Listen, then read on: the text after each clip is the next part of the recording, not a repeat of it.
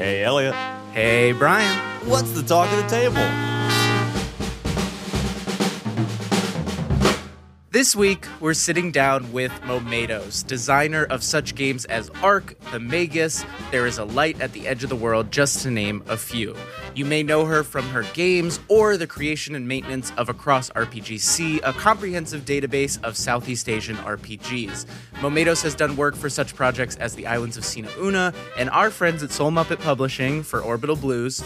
She is a Big Bad POC scholar, a Diana Jones Award winner for Best Emerging Designer, and one of the most requested interview guests from our Discord. Momatoes, welcome to the show. So good to have you. Oh, thank you so much for welcoming me. It's so great to meet two of you as well. So we kind of love to, at the top of the show, lay out our goal for the conversation, what we want to get into. So our goal is really to dive into, ultimately, your work as a designer, but specifically to talk about how you wear all these hats as a designer. You know, you're a writer, you're an illustrator, you do layout, and sort of take each one of those in turn. And as we go through those, I also want to talk about this idea of wondrous storytelling, which is the first thing you see when you go to your website, and how that informs your work. So could you kind of, to start us off, define like what is wondrous storytelling to you, and maybe how does it inform your work at large? So, when I was a teenager, I sought a lot of refuge in Dragonlance novels. So I was under a blanket fort, reading all of these books, dreaming about bigger worlds, adventure, camaraderie, and dragons, of course. And I think I want to capture that sort of sense of wonder and adventure in my stories. And it's something that I really want to do is to enable people to create stories of their own so that they could create compelling narratives that really make their wonders come true. Amazing.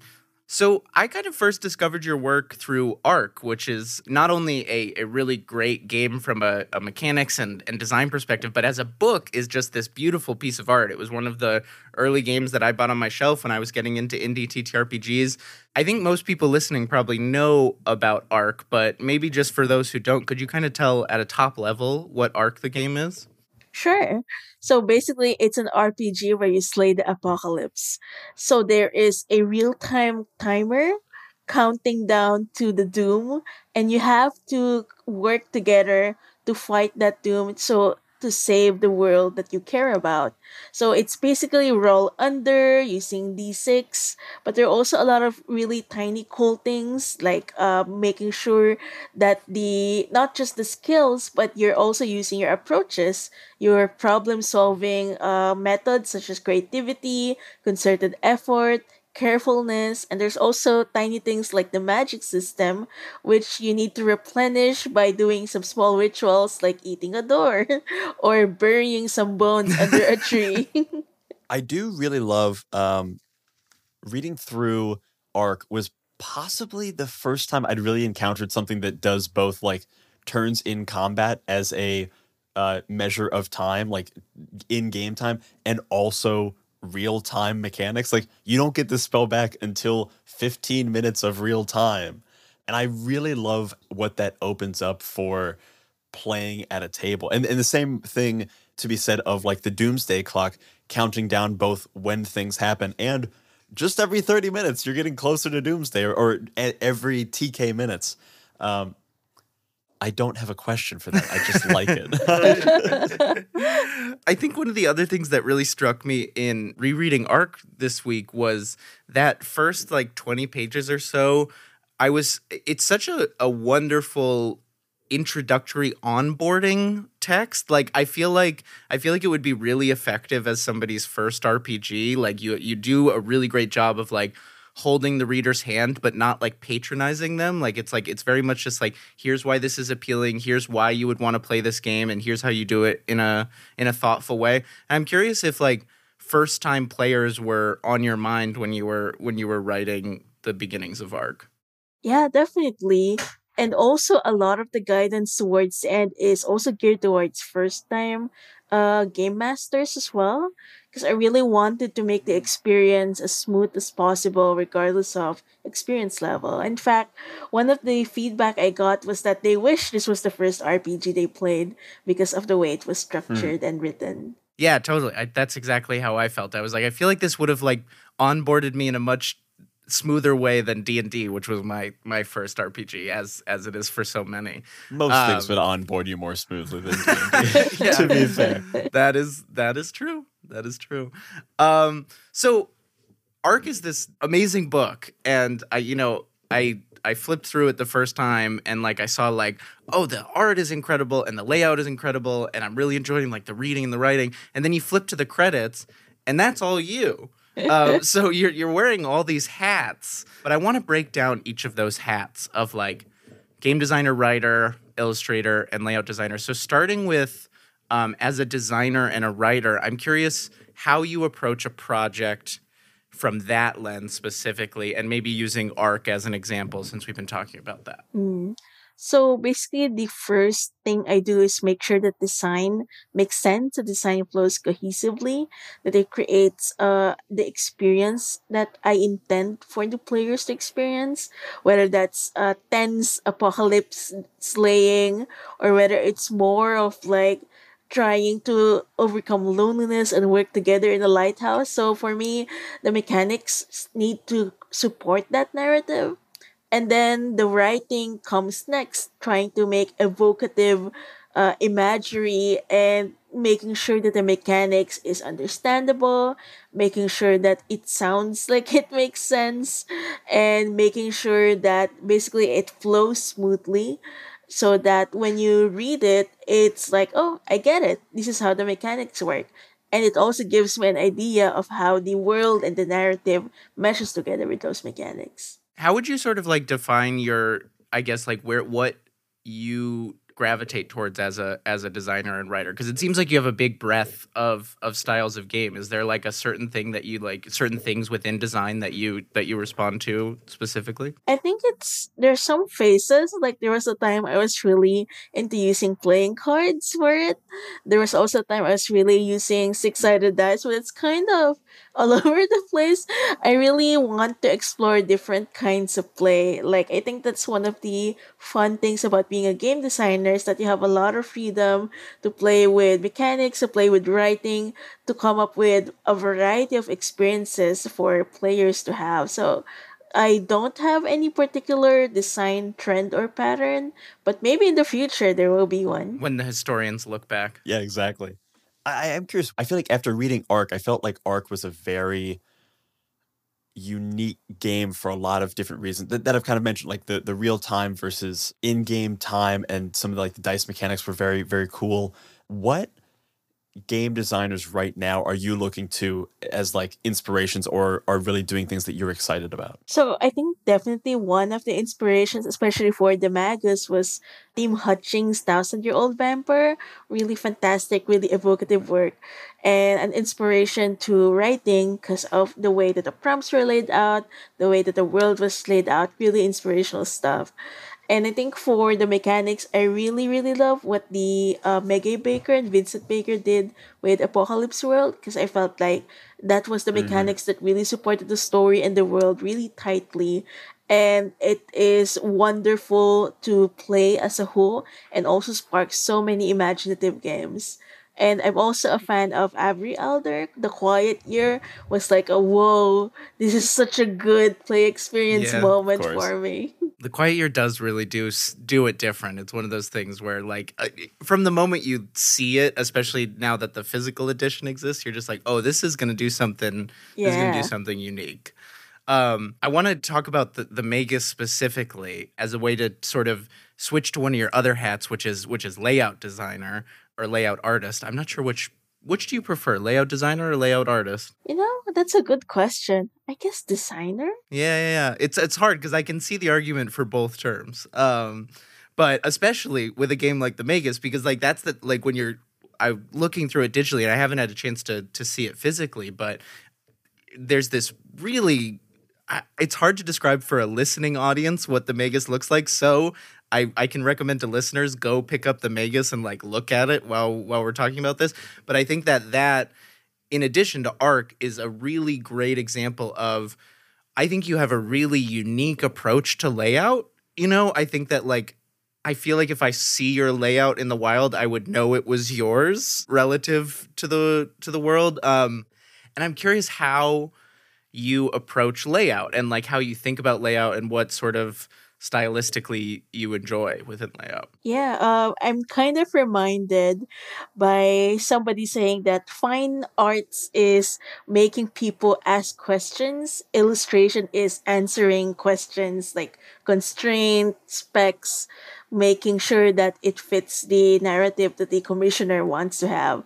And I think I see layout as kind of Mm. similar. It's problem solving.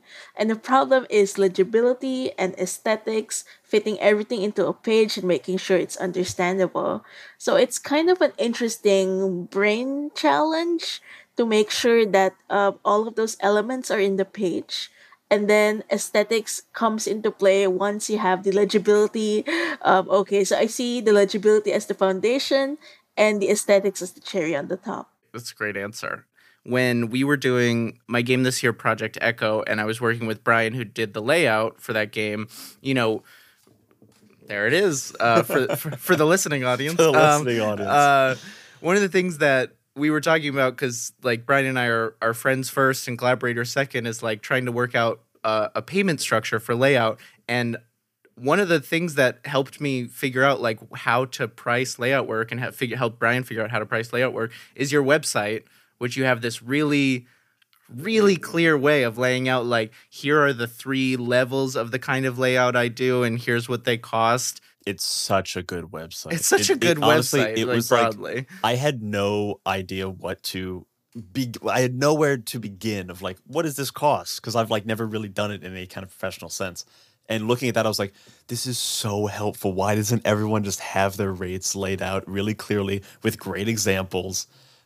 It really a godsend. Like everyone should take anyone who's interested in like layout or writing or illustration and wants to do it, like go look at Momatoes' website and like see what is happening there and just do that. Everyone should have that. I guess there's not a question there. Just praise to the way you've laid out your rates and everything. Thank you. I guess like how do you think about, because obviously layout is something I think you've done for other people beyond your own games, and how do you think about it differently when it's somebody else's game versus yours? Right. Or is it So different? Maybe it's not. yeah, it is a little bit different because sometimes it depends on what kind of images they want to put into the game. Sometimes those images aren't available, so I have to rely more on typography, using white space. And unlike some of my games where I could just quickly make a doodle to put on the page, I may not have that freedom for the other games that I lay out. So it's kind of a more tricky challenge to tackle. I get that. Yeah. Yeah, you find when you're doing the layout and the illustration, you if there's a hole, you're like, "Oh, I can make a small illustration Yeah. to go right in there." But if you're on a team, you can't just like call the illustrator and be like, "Hey, can you make a little Yes. illustration to help fix this layout problem?" Yeah. When you see other artists layout like in the wild, is there anything that you look at?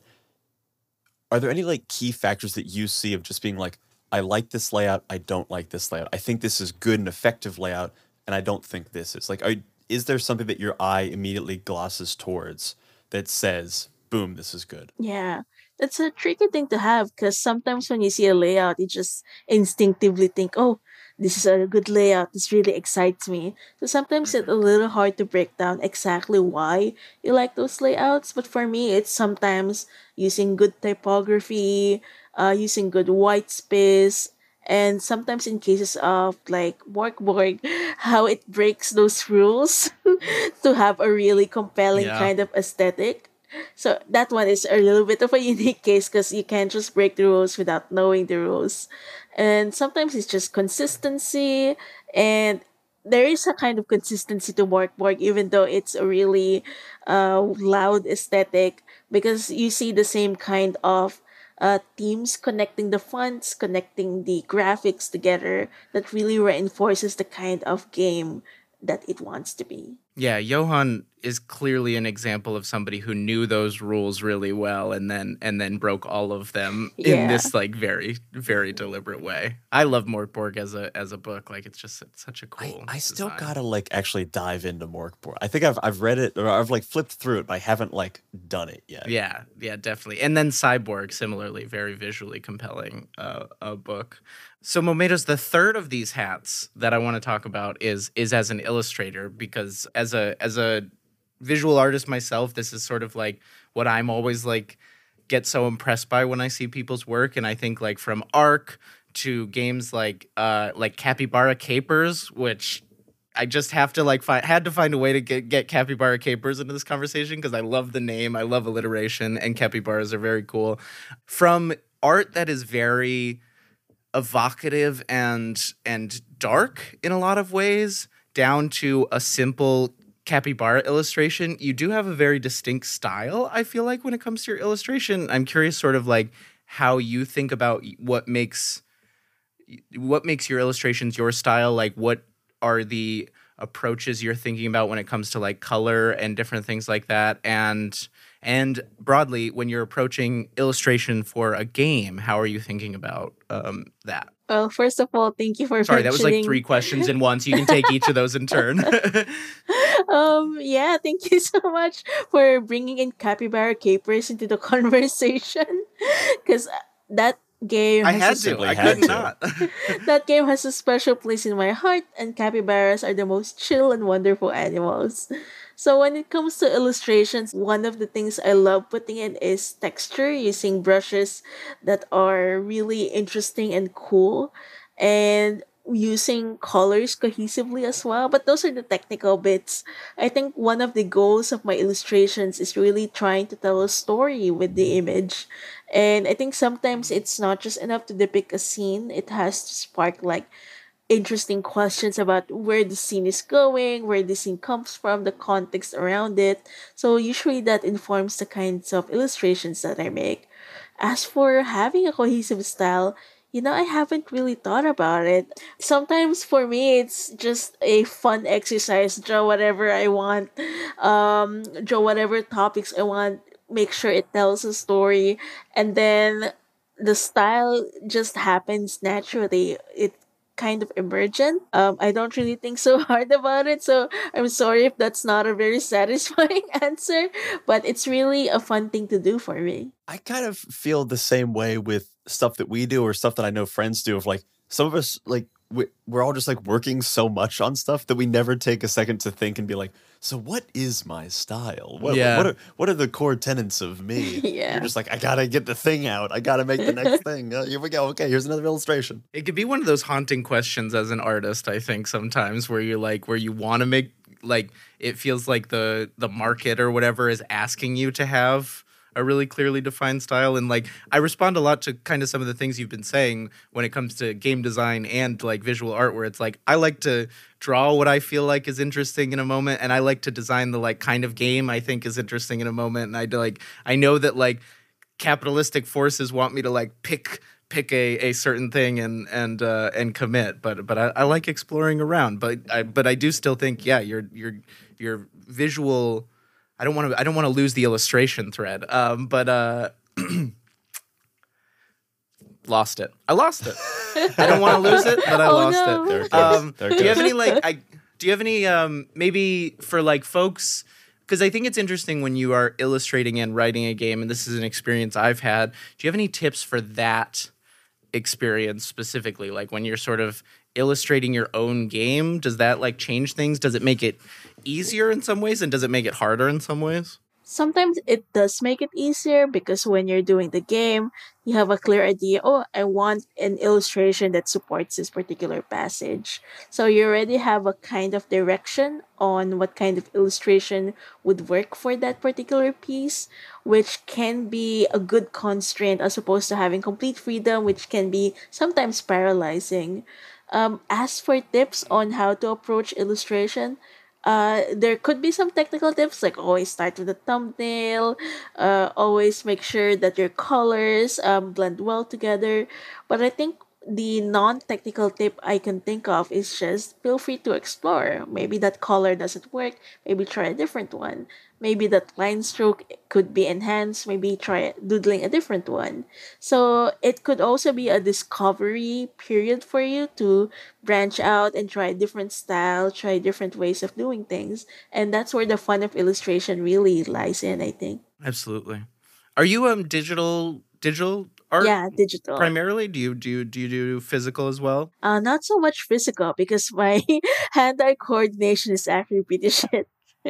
I agree. Yeah, I like digital better for that reason because I've a shaky hand issue at times.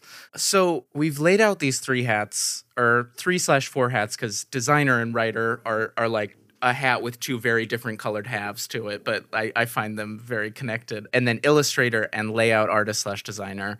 Of those three, if you can, do you have a favorite that you get to wear in your work on these games? Oh wow, that's a really hard question. I want to say I love them all equally, but sometimes I kind of prefer the layout route more because there's something so satisfying about seeing the complete product on the page.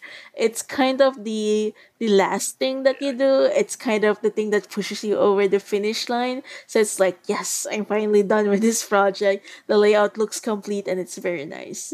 Absolutely, yeah. The finishing touches are always so satisfying. So, Momatoes, the other thing I want to talk about while we have you here is you've recently created a Patreon, which will be linked in the show notes of this episode in capital letters and bold and with big flashing arrows too, because people should be supporting your work.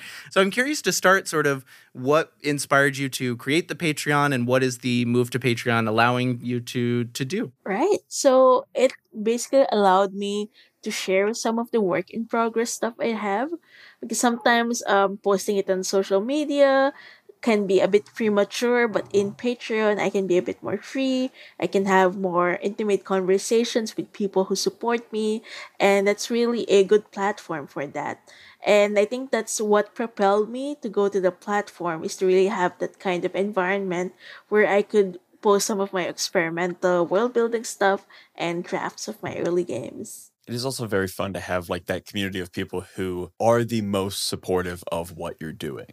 Like they're Yeah. saying, I recognize the value of what you're doing. Here's a little bit of money every month. Let me help you out. Let me be part of this community. And it's like those are the people who you most want to share your work with anyway. And it's also the people who you most want to hear from. Yeah, absolutely. Has there been any like really fun moments of that? Like, have there been people who've joined the Patreon that you've had like a great connection with or anything? Any favorite moments since getting going on it? Yeah, sometimes there's some feedback like, wow, this is great. And that's really good for my self esteem. Mostly so far, they've been very supportive. They've been really absorbing the stuff that I put out. And it's really a small but really nice community to have. And your patrons are called Noblins. Yes. What's the story there? Because I went and signed up for your Patreon and I felt very delighted to be a Noblin, but I'm curious what's the story there? So it's one of the creatures from Ark. It's basically a green rabbit. So I think they're very adorable. They're also a bit silly sometimes. They're into math and science, but they don't have any life skills, so to speak. So I just like using them in some of my stuff. Like I have a Discord server called Noblin Snook, also a wonderful community, and they're kind of unofficially the mascot of Ark as well. Love it. Love that. Love a mascot. What would a character do if they knew they were part of a story? What would they say to the author that is pulling their strings? In Samantha Lee's solo RPG, Death of the Author, players take on the role of a character fighting for control over their narrative. Draw tarot cards and modify scene prompts to bend the story to your will. Each change, however, comes with a consequence, as the author may use your own words against you. Death of the Author is crowdfunding on BackerKit from May 14th to May 28th. You can find the project by searching Death of the Author BackerKit in your search engine of choice. Fight the narrative. Defy your author.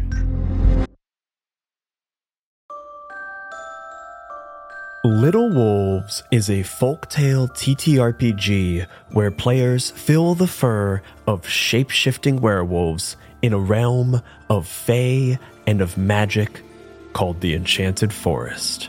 Players will craft physical masks that represent their characters and use them during play to shift between their wolf and their mortal forms. As they perform favors and complete quests, new marks are made on their masks that reflect the real physical changes that the werewolves undergo.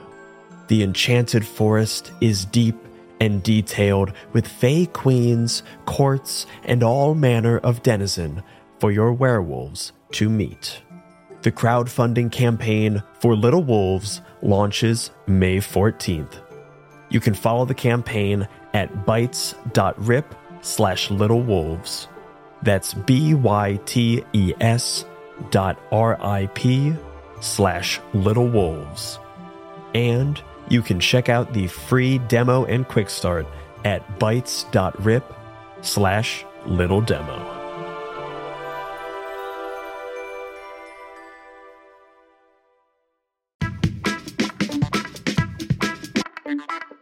Hey there, it's Elliot from the Many-Sided Media team. In addition to playing and producing here on My First Dungeon, I'm also a game designer, known for such games as Something is Wrong with the Chickens, a rules-like game of chickens, eldritch horror, and revenge. Project Echo, a solo time travel game played in the pages of a planner. And the upcoming Rom-Com Drama Bomb, a 3-player game of meet cutes and mayhem. If you like weird and unique games and want to bring something new to your table, head to moreblueberries.shop and use code MyFirstDungeon for 20% off your order. That's MoreBlueberries.shop. Thanks!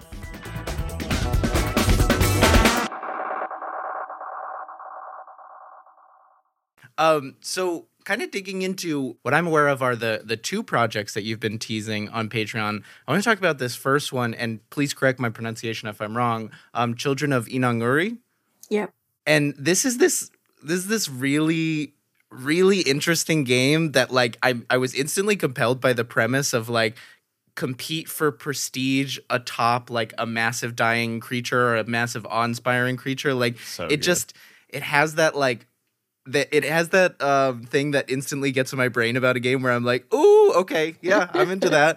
But I like was reading through the playtest document that you put out, and you describe it as 3 things: a competitive TTRPG, a cooperative TTRPG, and a traitorous TTRPG. And I'm curious, how is this game those 3 things? Like how do all 3 of those come into play? So it's a cooperative because you build the world together.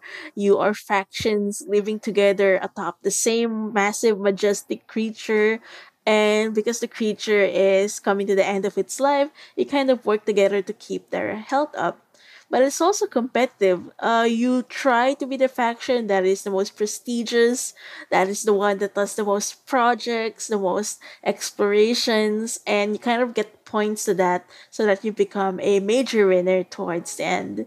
But there could be a traitor in your midst, and that's where the traitorous aspect comes in. The traitor is working to undermine all the efforts and even work towards accelerating the death of Inanguri. So I think those different aspects blend together to create really a lot of experiences for the players so that they could play it in various ways that they like. Wow. Yeah, I just that sounds very exciting and I want to play it. I do really love it's competitive cooperative. You're like, oh, how could those 2 things work together? Oh, because there's also traitorous. Gotcha. And what's sort of the core mechanics behind this game for people who don't know? We don't have to give them the whole taste so that they go join your Patreon to get the full taste. But what's sort of the mechanical overview of this game? So there's basically 4 generations, and each generation you have several actions you can take. You can build projects, whether that's for yourself or for the community. You can explore and create more details about the world, or you can even steal some resources from fellow players.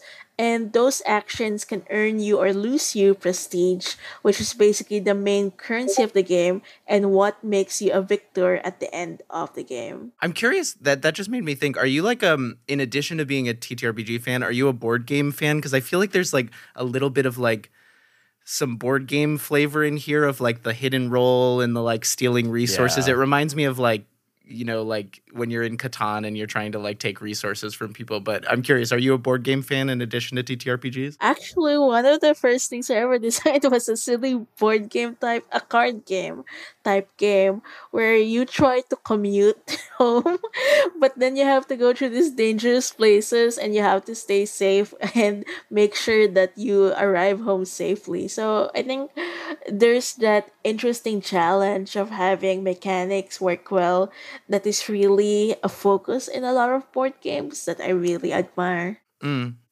And then the other project that you've been teasing on Patreon is this setting Sonder, and you've been sending some little things out. I think what is it called? The imaginary market? What's the market The that you've infinite been market. teasing a little? The infinite market. You've been teasing this infinite market on Patreon lately as part of Sonder, which is a system neutral setting you're writing, correct? Yes. And what kind of is Sonder at a top level? What's the vibe and the style and the kinds of stories that people will be able to explore in there? So basically, the tagline for it is it's a wondrous and lonely setting.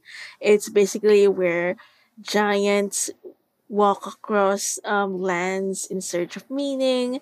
It's where infinite markets sprout up and you can find everything you want and desire. It's where fireflies congregate in a country where they only think about love and death and reincarnation. So it's all of those small, tiny things that make it fantastical and also not in a dark way, not also in an optimistic way, but also sometimes in a weird and lonesome way.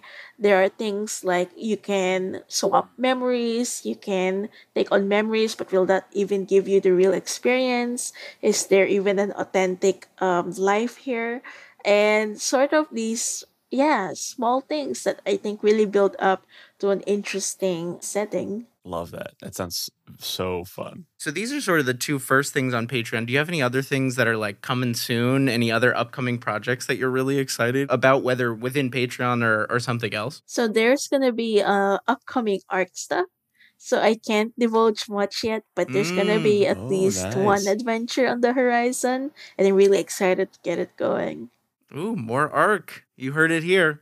Yeah, yeah. So I guess kind of jumping a little bit back to this idea of like when you've made your own games, you're often wearing many hats, but you've also worked on some other projects that we love, Sina Una, and you worked with Soul Muppet Publishing to do an adventure.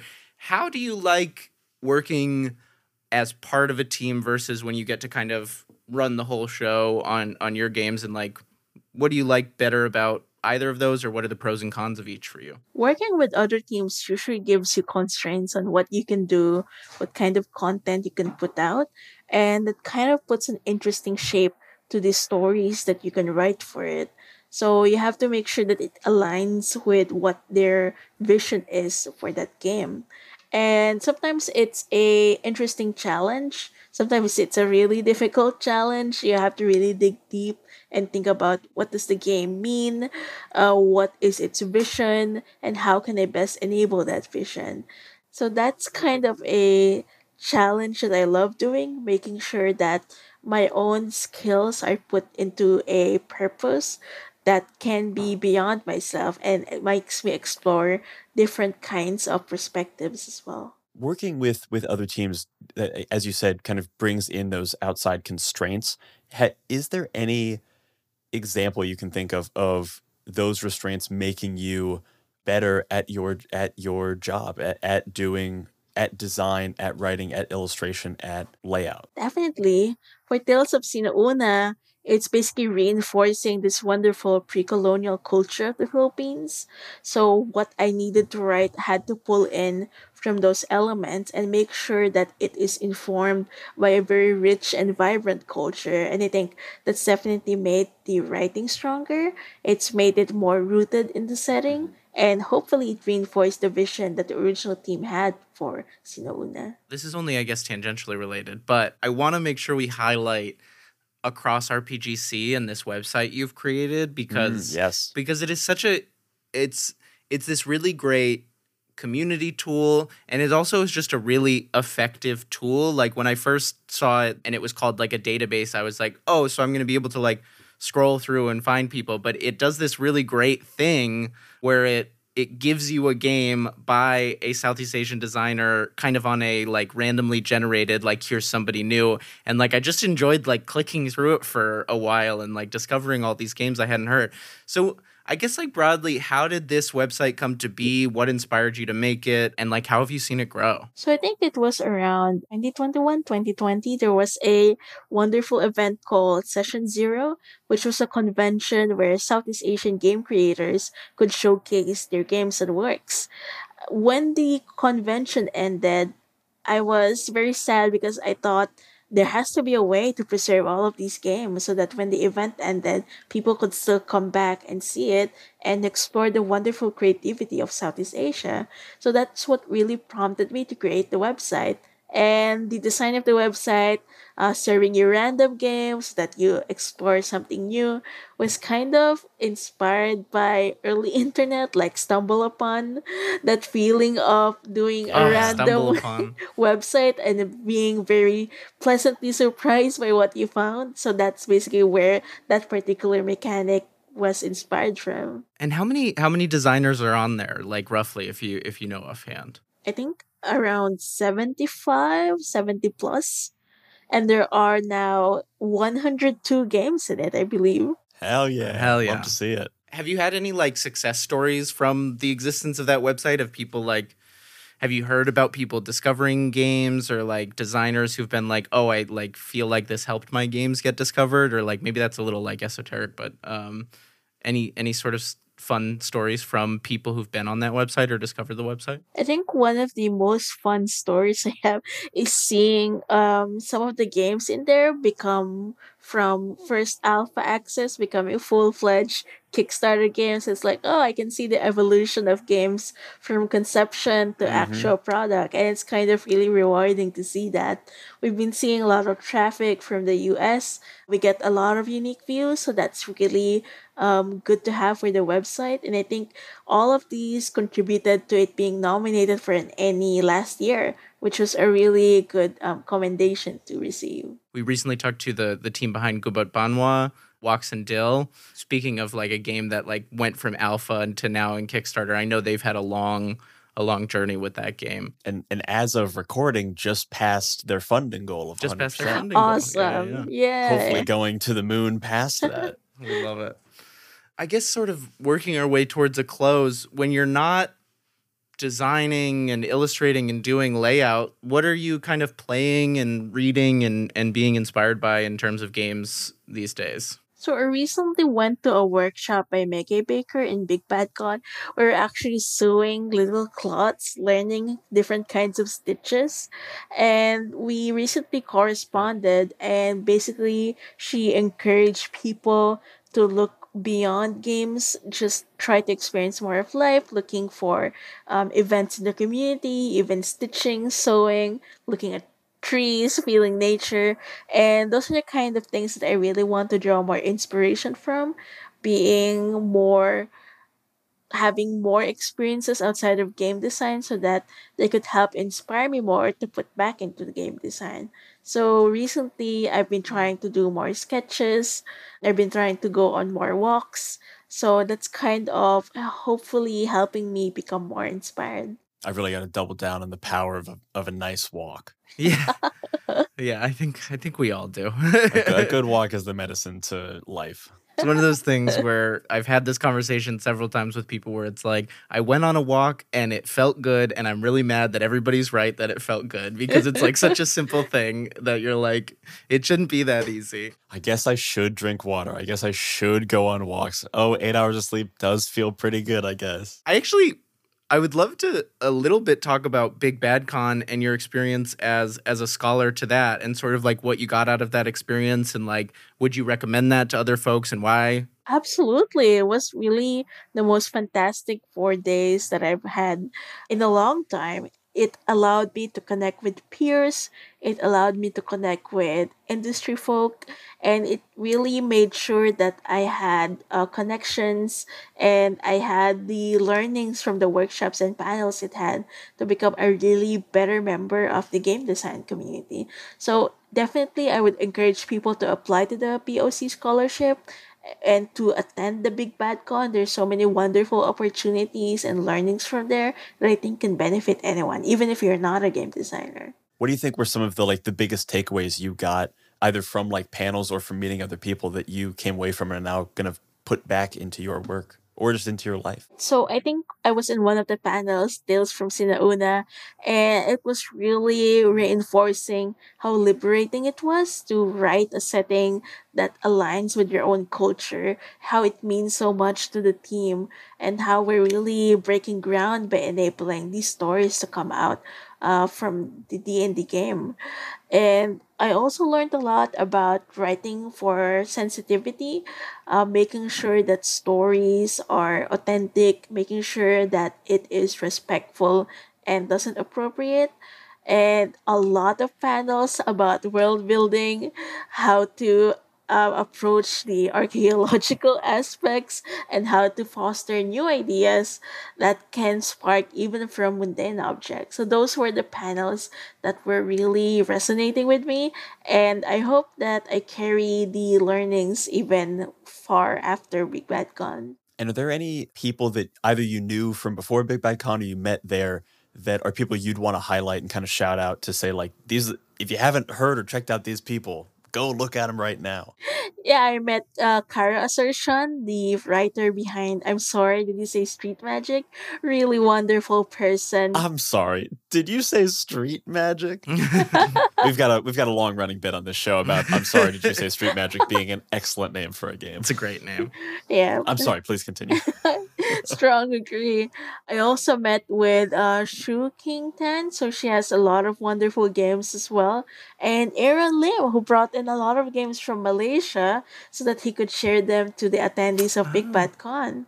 And I think he also got some Very snacks cool. for people. Always a big plus. love snacks. Real quick on like on the practical level of the POC scholarship for folks who are like maybe listening from different areas in the world who are like, man, I really want to go to Big Bad Con. What does that scholarship like give you? Do they help pay your way to get there and things like that? Just for people who might be thinking about applying. So for me, it helped pay for my flight there. It helped subsidize the accommodations. And it also gave me access to the industry networking event, which helped connect me with people that could help give me some opportunities, as also opportunities to other POC scholars. So it really paved the way to empowering them to become better members of the gaming community. Amazing. So if you're listening, apply for that scholarship. You know, if you want to find a way to Big Bad Con, it sounds like a fantastic way to do it. So 100%. I guess a broad sort of second to last question. What are the big plans coming down the road for you? Obviously, you have Children of Inanguri and Sonder, but like anything else on the horizon that you're like looking out and getting really excited about, or you've got like the rough notes for? That would definitely be the Arc Ventures that will be coming out and interesting expansions to some of its mechanics. So that's really exciting, and I'm really excited to get that out. And as always, it's been a partnership with Exalted Funeral, who's been super supportive. And of course, the usual maintenance and upkeep of Across RPGC, making sure it's up to date and reaching out to creators. So that's always on my mind. So we always end this show with the same question, and that question is, what are you bringing to the table? So this is like, what is a person, a game, a show, a resource, anything within tabletop, or maybe something that you just like that you're excited about from the world outside of this industry that you want to recommend to our audience that you think is worth bringing to everyone's attention? So there's this game I really like called Of Promises and Paper Airplanes. It's by R.M. Banyas. It's one of the creators from Southeast Asia. So it's a game where you fold the paper into a paper airplane.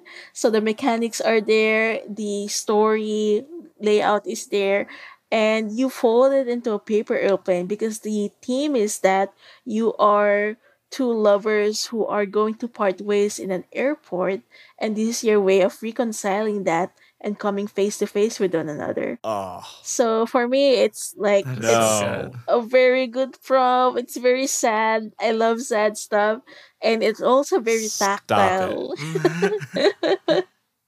So yeah, that's recently something I really love. That is so smart, and and wonderful. I really say that name again, Of Promises and Paper Airplanes. Of Promises and Paper Airplanes. We were just talking last night about like devastating 2-player games, and that'll be one of them.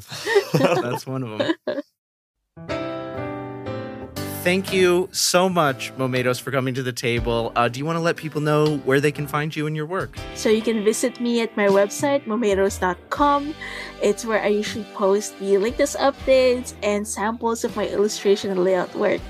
And you can also visit my games at momatoes.itch.io, where you can download art, you can download the magus, and any other stuff I'm usually working on. And if you're a designer or illustrator or layout artist, go to Momatoes' website to understand what your website should look Yes. like. Do it. Best Do it example now. of a game designer's website, and honestly, like a creative's website I've ever seen. So that will be linked in the show notes. We are also going to link your Patreon directly. Go support Momatoes on Patreon. Just go do it. You get access to inside looks, like just for the playtest document of Children of Inanguri. Go right now and support and become a Noblin. Come hang out with me. I'm a Noblin. You can be a Noblin too. That'll all be linked in the show notes. And if you want more gaming content from us, check out the 20-sided newsletter and the many-sided media Discord. Those are both also linked in our show notes. Please rate, review, and follow Talk of the Table wherever you get your podcasts. And that's what the table is talking about. Bye-bye, everyone. Bye-bye. Bye!